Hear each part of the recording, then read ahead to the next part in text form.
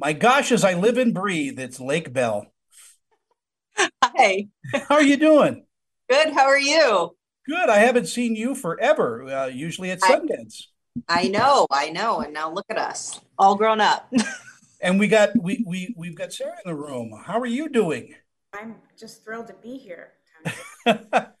Well, congratulations on Summering. What a beautiful coming of age film this is. I'll start with Sarah. What attracted you to the role?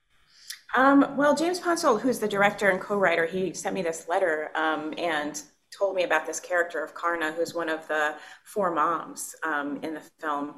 And I just loved how quirky she was. She paints auras and she is so different than me. I'm an immigrant. And so when I came here, I was like, must assimilate, become American. That was my whole vibe when I first moved here.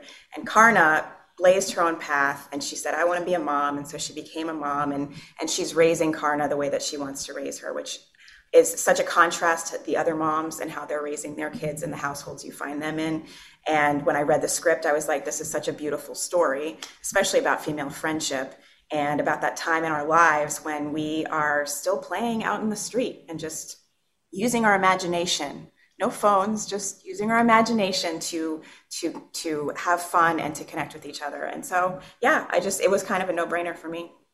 Yeah, and there's a lot of truth in what you said. That was a generation of, come home by sunset, and ride your bikes and stuff like that.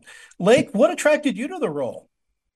I James and I have known each other through the Sundance family for a beat, and I honestly, it's so rare to find a story, a narrative in independent cinema that is playing right to young female viewership. And that for me, I think I didn't have that. So I felt almost like a responsibility to get involved in some way.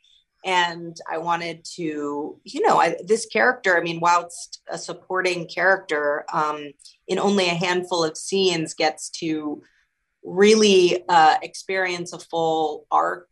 And I was really moved by, I'm a mom. I am a single mom at this point.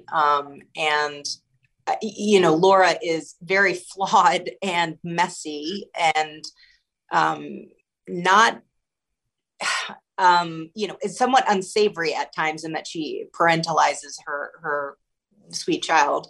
But you just don't know what's going on behind people's closed doors, and everyone's doing the best they can. And her circumstances had led her to this point. And I think throughout the movie, you do get a chance to follow these young girls. They are your heroes, your heroines, but then you see where they come from through the characterizations of their mothers, and it's, we, Sarah and we all, I mean, the experience of even making the movie was profound for us. It was mid COVID. We got to meet new women friends, and that bond, I think, comes through in the film as well. Yeah, it's a beautiful film, and as we wrap, congratulations and bringing it to Utah and making it a story out of here is golden to me. So thank you guys so much. I hope to see you at Sundance. I hope to see you both at Sundance, but I hope you come up and visit us and have a cup of Joe with me. Hey, listen, I love it. That's an All right. invite. Bye, Lake and Sarah. Take care. Bye, Tony. Bye.